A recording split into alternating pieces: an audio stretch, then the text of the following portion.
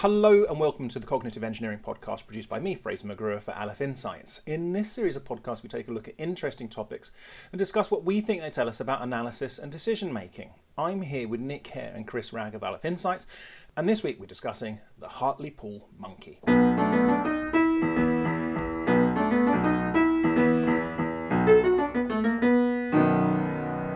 Okay, this is hot off the newsstands then, I take it, Chris. Go for it. Yeah, from the Napoleonic era. Yes, very current. But no, the reason it is slightly current is because there was a recent by-election in the constituency of Hartlepool, and it received a lot of interest in the media, and so the story of the Hartlepool monkey came up again because it's one of the few famous things which have happened in Hartlepool.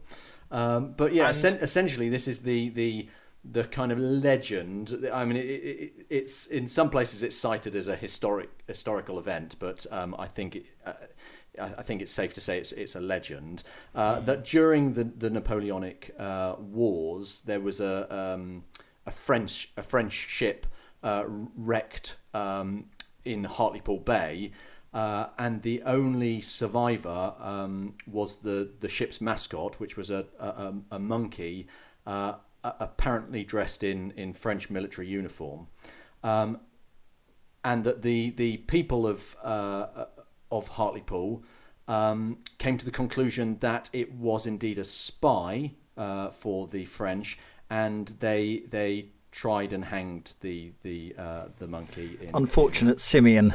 Yes, exactly. I thought it was that they didn't even realise that it was a monkey. Well, that's also been said that because there'd been so much anti-French propaganda and they had been portrayed in a simian fashion, they may have thought it was that's what a French person looked like. I've got a number of questions because first of all, that everyone keeps talking about it as a monkey, but the statue that I've seen, which is supposedly depicts this beast, is clearly a chimpanzee.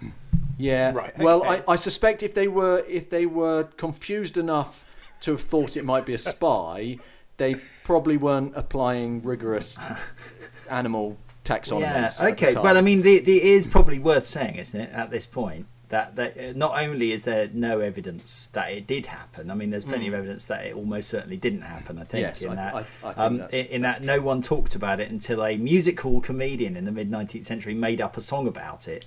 The first documentary evidence is after old he Ned died. Colvin. Yeah, and apparently he just sort of used to make up a different song about every town he went to, and that one stuck. But also I think someone's actually looked at the ships that were wrecked in Hartlepool during the Napoleonic era, and none of them were French. No, okay. That's right. According to record, and not only that, there are also other tales of monkeys being hanged in other sort of towns and villages around. Isn't it awful, horrible when facts get in the way of a great story? Yeah, especially if the only thing your town is famous for never happened. But what's quite good about this is that actually, the people of Hartlepool have, in a sense, been scapegoated or monkeyed in the same way that poor old Hangus was. Because of what's just happened? Do you mean in terms of voting? No, I mean the fact that they've been tarred with this idea that they're moronic, and and it didn't actually happen. Yeah. But they've embraced the legend, so they're obviously. Yeah. But look, this nicely leads us in, I believe, because what do we really want to talk about, Chris? Well, I think we really want to talk about the idea of scapegoating and why we feel the need to blame things, and why we sometimes are quite happy to misapportion blame. Okay. So yeah, I think that's There's plenty of blame flying around these days. Nick, what have you got to say? You got some data or other ways you want to lead us? Well, I think it's worth probably thinking about this as constituting three questions, which are interesting.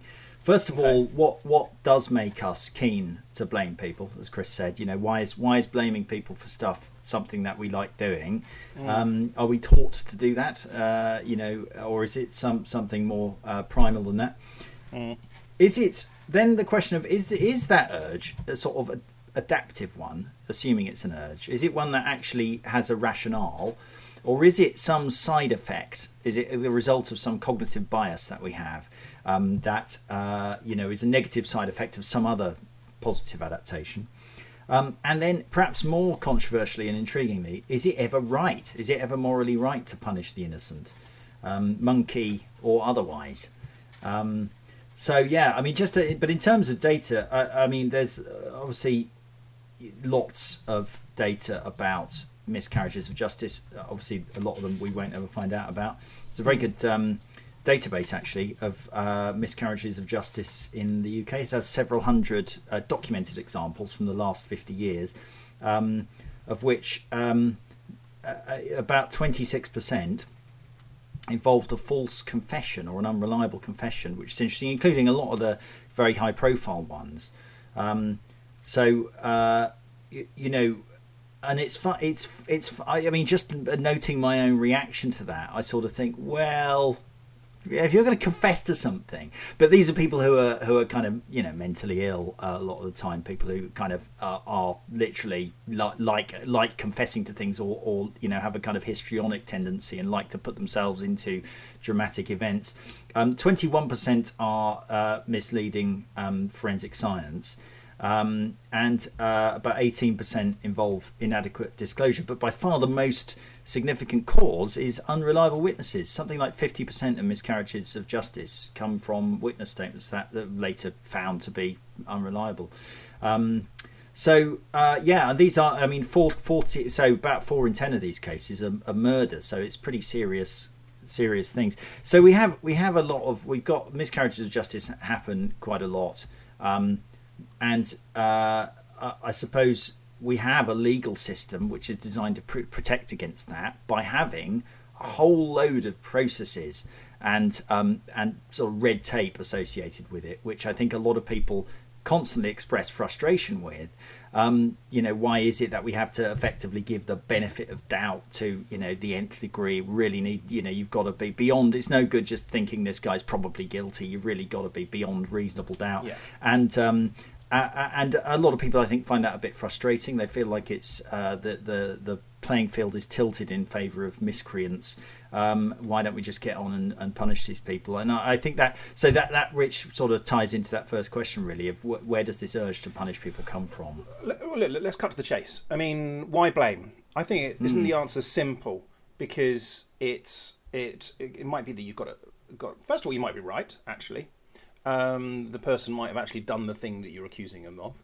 But secondly, and probably what we're really talking about, is you might have an agenda as an individual or a society. And the agenda might be to detract attention from yourself.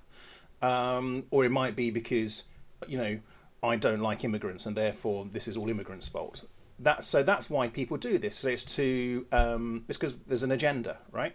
And as you were talking, actually, I was thinking about, until recently, I worked at my job. I worked in 2 teams, and one of the teams I really disliked working in. The reason why is they're always blaming each other, and people are always trying to blame other people, and it's usually when something's gone wrong, and you don't want yourself to be the victim of blame. And sometimes it is that person. So isn't it always because there's an agenda? Isn't that it? Well, I think you're right in the sense that I think there are multiple causes for blame, basically, and psychologists have looked at this. There's no one compelling unifying theory that exists, but that point that you're talking about, the opportunity to explain failure or misdeeds while maintaining one's own positive self-image. So, something bad happened associated with me.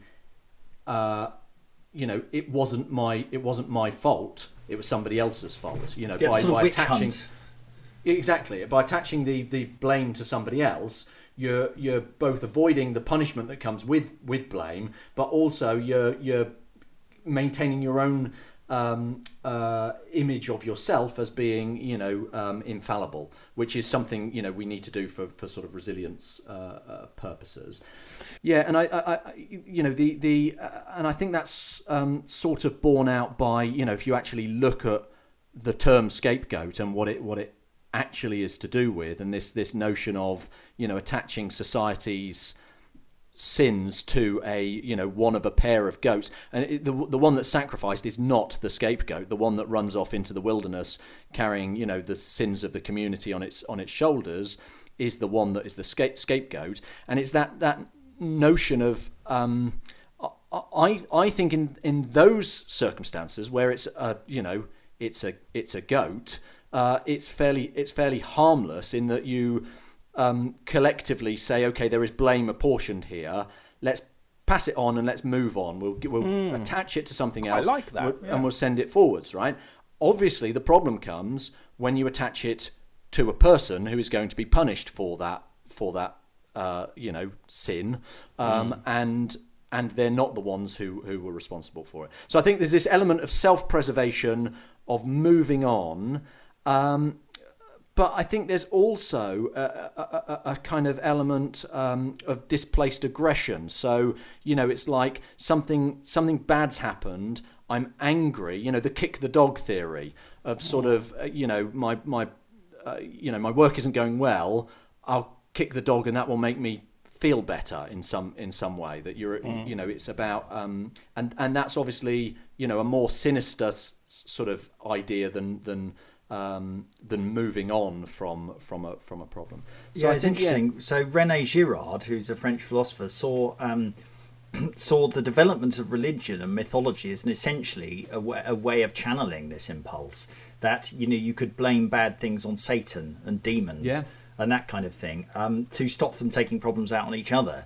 And I think but I think that indicates, or at least leans on the idea that retribution and the urge to inflict it is really a fundamental urge, and I think that's borne out by neuroscience. As far as I'm aware, people really genuinely enjoy hearing stories about people getting retribution. Like the retribution aspect is a really key part. So a story where someone gets away with bad behaviour is even though it's the sort of basically the same story until right at the end, is not considered enjoyable at all. But people actually get dopamine from hearing about retribution. Yeah. And I think one of the key elements is that the person who's punished has to know that they're being punished for something. So it's no good reading about someone who was evil and then suffered a terrible mishap. They have to suffer the terrible mishap and know that it's because they were bad.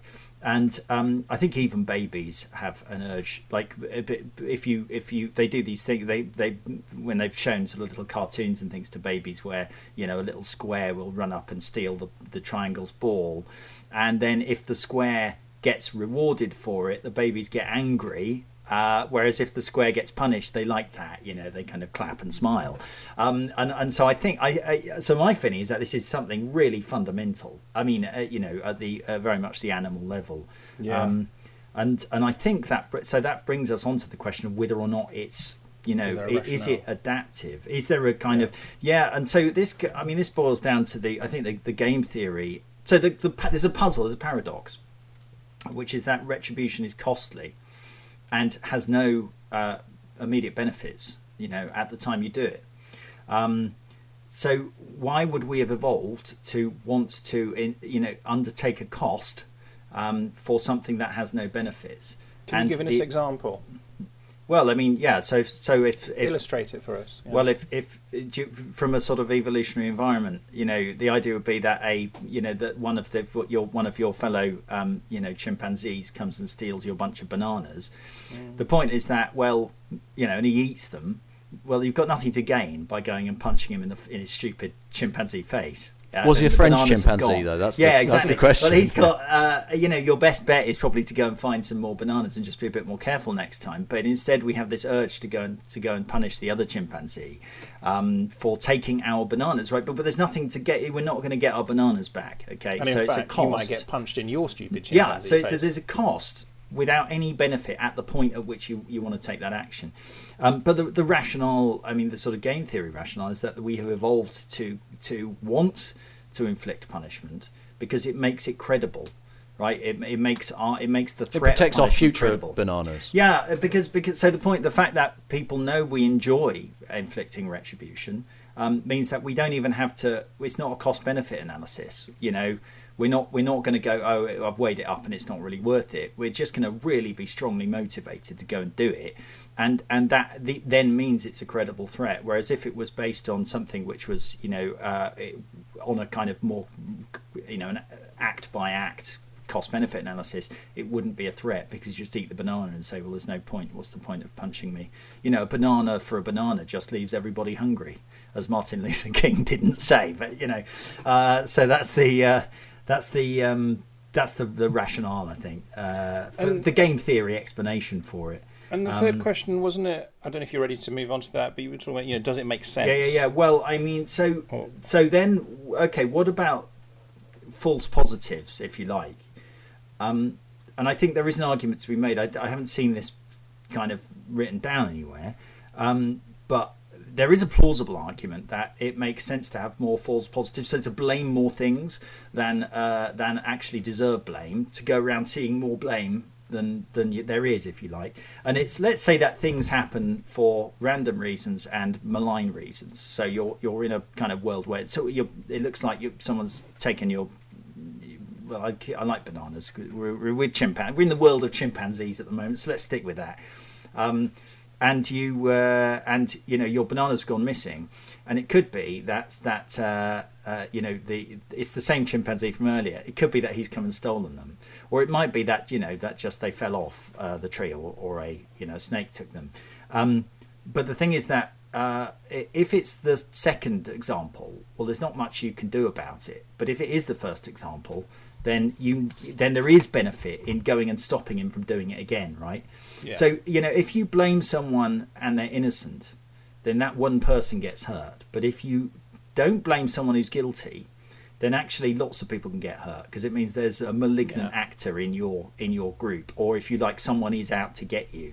So I think there probably is a rationale for why we want to be oversensitive. Until the point at which the risk of being hurt by somebody dishing out retribution exceeds the risk of a malign actor not being punished. Yeah, I think you have to get that balance right, I guess. Yeah.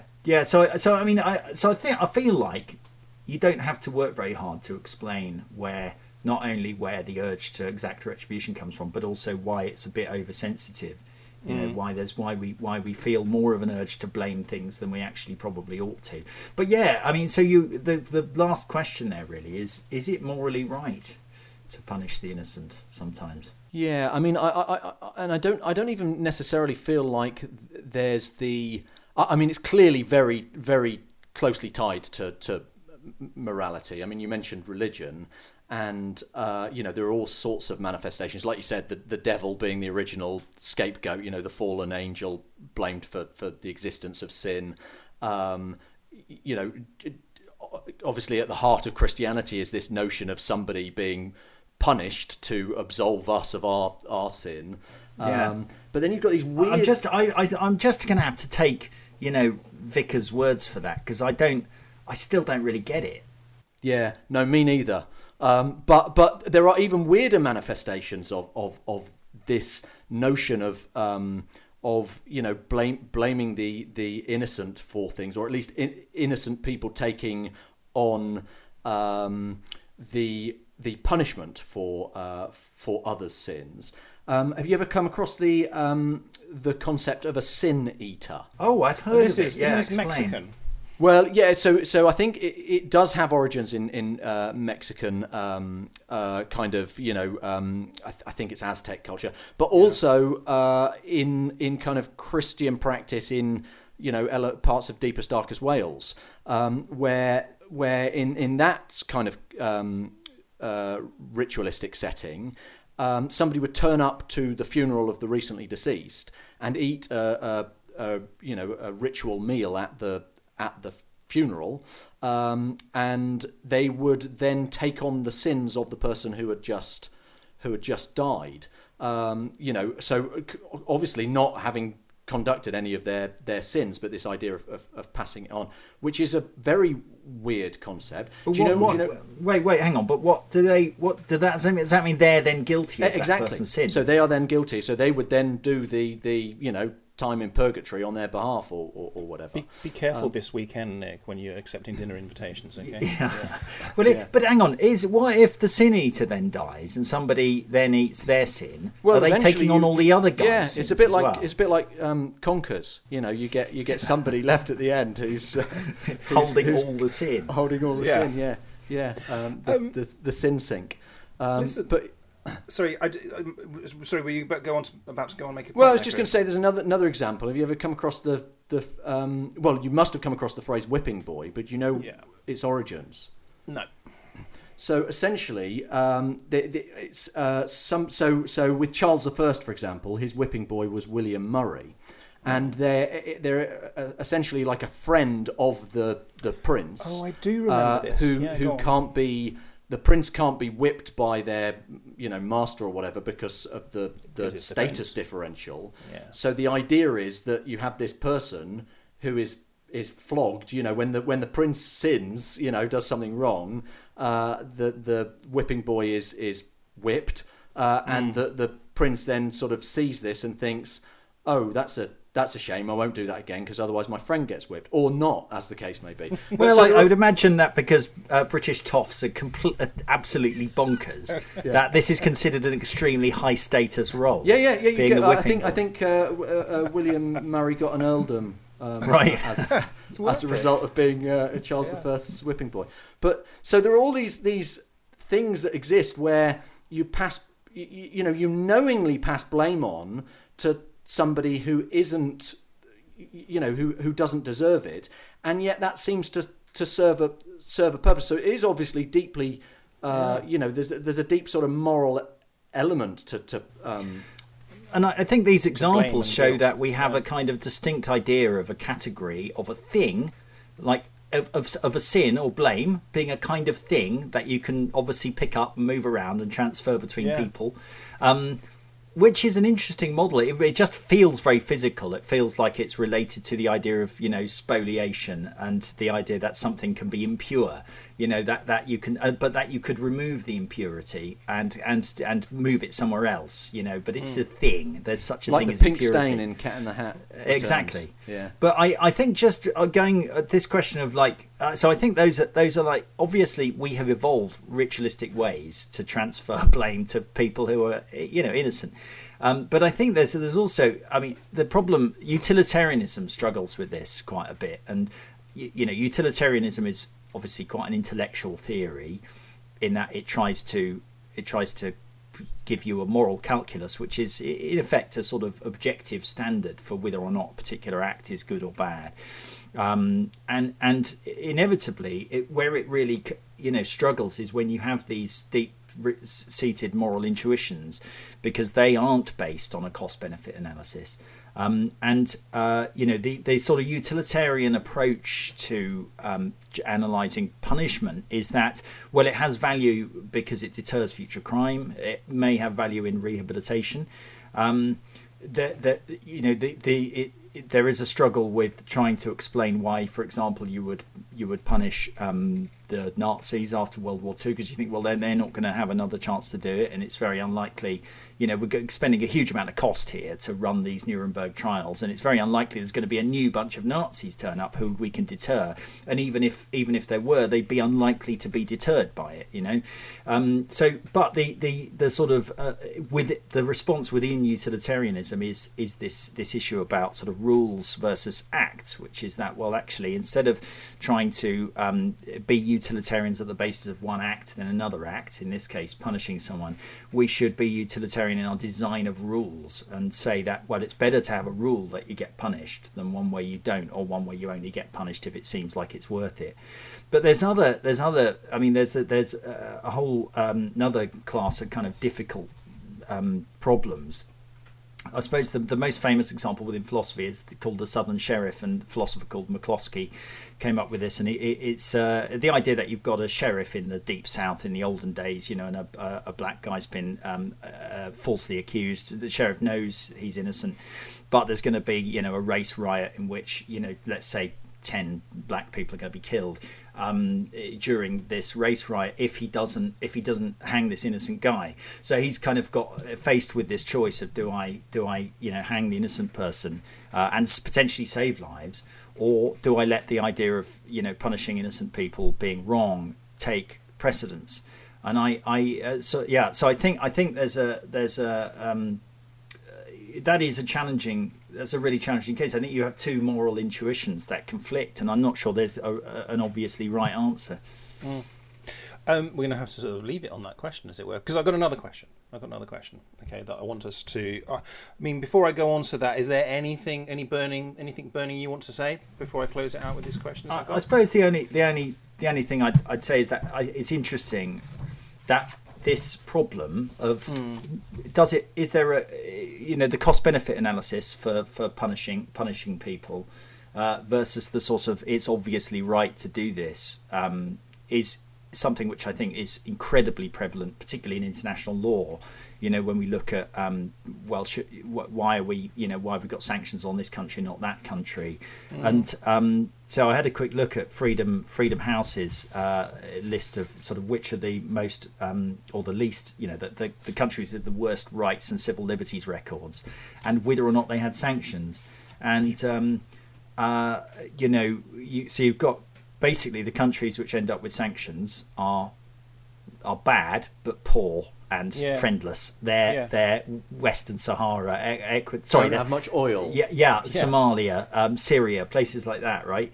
The places which are up there but mysteriously do not have sanctions on them are places like Tibet. Yes, Tibet, but also Russian satellites as well, sort of Belarus, and then places like Crimea and Eastern Donbass. And so basically, the calculation being, okay, well, we will impose sanctions, but if you're too scary, if you're if you're a member of the P5, or if you're a former Soviet state, we probably won't. So I feel like that pragmatism about punishing wrongdoers is the right thing to do, unless it seems it causes World War III. Yeah, exactly. Yeah. Brilliant. Okay, I've got a question to round things off. If I've got two questions, you can answer one or the other or both. For you, what have you ever been blamed for that you definitely didn't do? Okay. And or what have you blamed someone for that you then realised, they didn't do it and I'm wrong? Oh, I can tell you, both from primary school actually. Okay. Nick, you kick us off. Right, so when I was I must have been about 8, I was in the playground. There was this girl called Nicola in the year above. She was big and beefy. Girls are bigger than boys, aren't they, at that age? She was quite a bruiser anyway. One time, I think we were having some sort of argument, some sort of scrap in the playground, and she got me in a headlock. So she had her arm round my neck. Nick versus Nick. Yeah, exactly. So she had, I had my back to her. She had her arm round my neck, and in an effort to evade her grasp, I simply pulled at her arm, and was able to escape. Right, cue her screaming, rolling around on the floor like a Formula One, like a football player, and then a complaint from her mum because apparently she'd broken her arm in a skiing accident or something. Really? And I'd now, through my evil attempt to escape from being strangled by her, had now somehow set it off again. And I had to write a letter of apology to this Nick. If you're out there, Nicola, I hope you're sorry. So the thing I still feel bad about is that I had a stormtrooper which I took to school. This was during the mid-80s. Not a real one, I hope.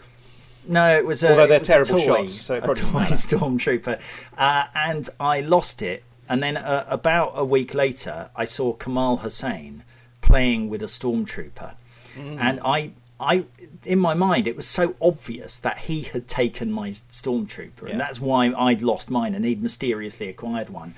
And I told the teacher that he'd taken my stormtrooper, and I think she confiscated it and gave it back to me. And I, looking back, I don't think there's any real evidence that that was my stormtrooper. So I'm really sorry, Kamal, if you're out there. I'm really sorry about the stormtrooper. I'll get you another one. I can't help but feel that somehow this is Nicola in the year above, her fault that you blamed Hussein. What's his name? Kamal. Yeah. For I just feel he scarred you and set you off on the wrong path in life. I think that's what happened there. Yeah. Shall I go, or do you want to go, Chris? Yeah, you go. I'm still thinking. So. Yeah. I think what's interesting, by the way, we talked about sanctions against countries and power.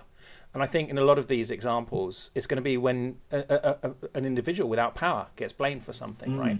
And that's how this sort of burning sense of injustice and unfairness can sort of come from. But anyway, in my case, I've been blamed for many, many, many things in my life, some of which I didn't do. But one of them was, I remember when I was a kid, my mum was furious. I was about, 5 years old maybe. I think it was a Mars bar had mysteriously gone missing, and apparently a wrapper had been found in our household. And my mum was just... Had the wrapper eaten the Mars bar? Very good. I just remember my mum really going to town on it and just sort of interrogating both me and my brother, to the extent, and we were going, no, it wasn't me, to the extent that we, my mum said, right, well, we're going to go to the police station, we're going to, have this out. And I remember me and my brother at the time going, wow, she's really, this is quite serious, but let's go. And off we went to the police station, and we were sitting outside and going, right, no, I'm going in, I'm going to talk to the police. And we said, okay, let's go. And then, of course, we didn't go in to see the police. And to this day, it's sort of, a family, story. So hang on, does anyone ever fessed up? No one ever found out what it was. But you're saying it definitely wasn't you? Definitely wasn't me. Definitely wasn't me. And my brother insists it wasn't him. In terms of blaming someone else, well, when I was a kid, we always had dogs in my family. And one morning I got up and walked downstairs, and I think I stood in a pile of crap or something. Or it might have been vomit, I can't remember which. And so I grabbed this dog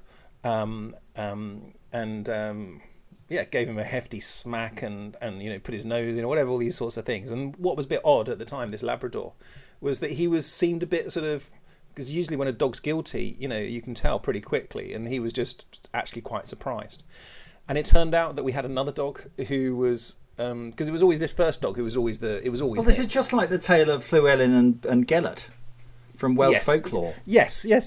Well, not exactly. Wasn't the dog being heroic in that one, if I remember? Yeah, he kills the dog because he thinks he's eaten or attacked his son, and then it turns out the dog was defending his son from a wolf. A wolf. Yeah. It's not quite the same.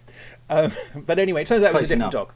It was a different dog, and so I'd beaten the wrong dog, basically. I still feel quite guilty about that. Yeah, you should. Chris?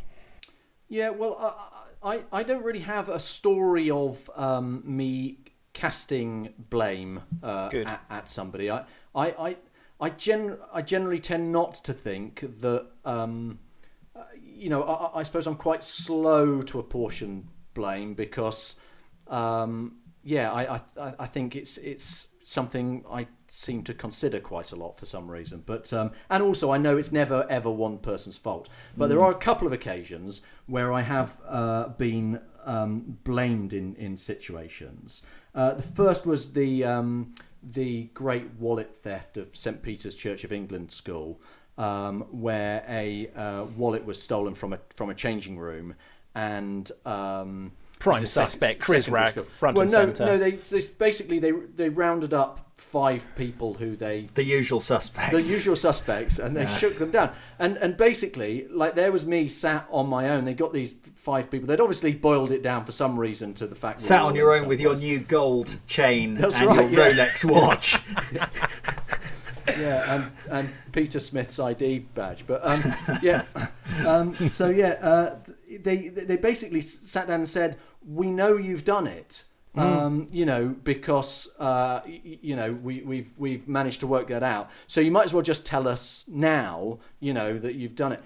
Anyway, they were trying to verbal you up for the Tottenham blag. Exactly. So I obviously, went, well, no, I didn't, But anyway, it turns out they were obviously they did this with all the children, which I thought was pretty morally reprehensible to do that to kind of kids as a posse of adults sat in a intimidating horseshoe. So that was that one. Did they find the culprit in the end? Yeah, they did. Yeah, or at least somebody coughed to it anyway under the pressure. Whether it was them or not, I don't know. But yeah, and then the other one is the time I was playing table tennis round at a not anymore friend's house, and we were playing table tennis, and his parents were quite sort of disciplinarian, not very nice. And we're playing, and the ball went on the floor, and I trod on it, and you know what happens to table tennis balls when you tread on them. That is it. That is the end of the ball. It's the ball. There's no coming back from that. There isn't. And his mother came in, who was a bit like Norman Bates' mother, really, and she came in and was like, "What how did this ball get broken?" And this kid goes, well, he did it. And even though I actually did do it, I just couldn't get it was like this unwritten rule. But also the fact that the implication would be that you'd said, I don't like this ball, I'm going to stamp on it, rather than just, It was unbelievable. And I thought, that's, like I say, you just, as a kid, you never let your friends take the blame from your parents. I thought that was like... Anyway, that was the end of that friendship. Well, quite right too. What a scumbag! I feel outraged on your behalf, Chris, on both of those occasions. Yeah. There's loads more I could talk about, but I won't. And that young boy's name, Dominic Cummings. Yeah. Okay, we'll stop there. As always, thanks for listening. If you've got any thoughts or suggestions for topics, you can email us at podcast@alephinsights.com. We'd love to hear from you.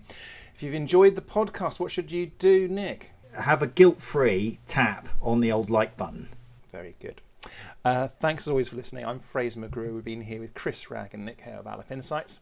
Until next time, goodbye.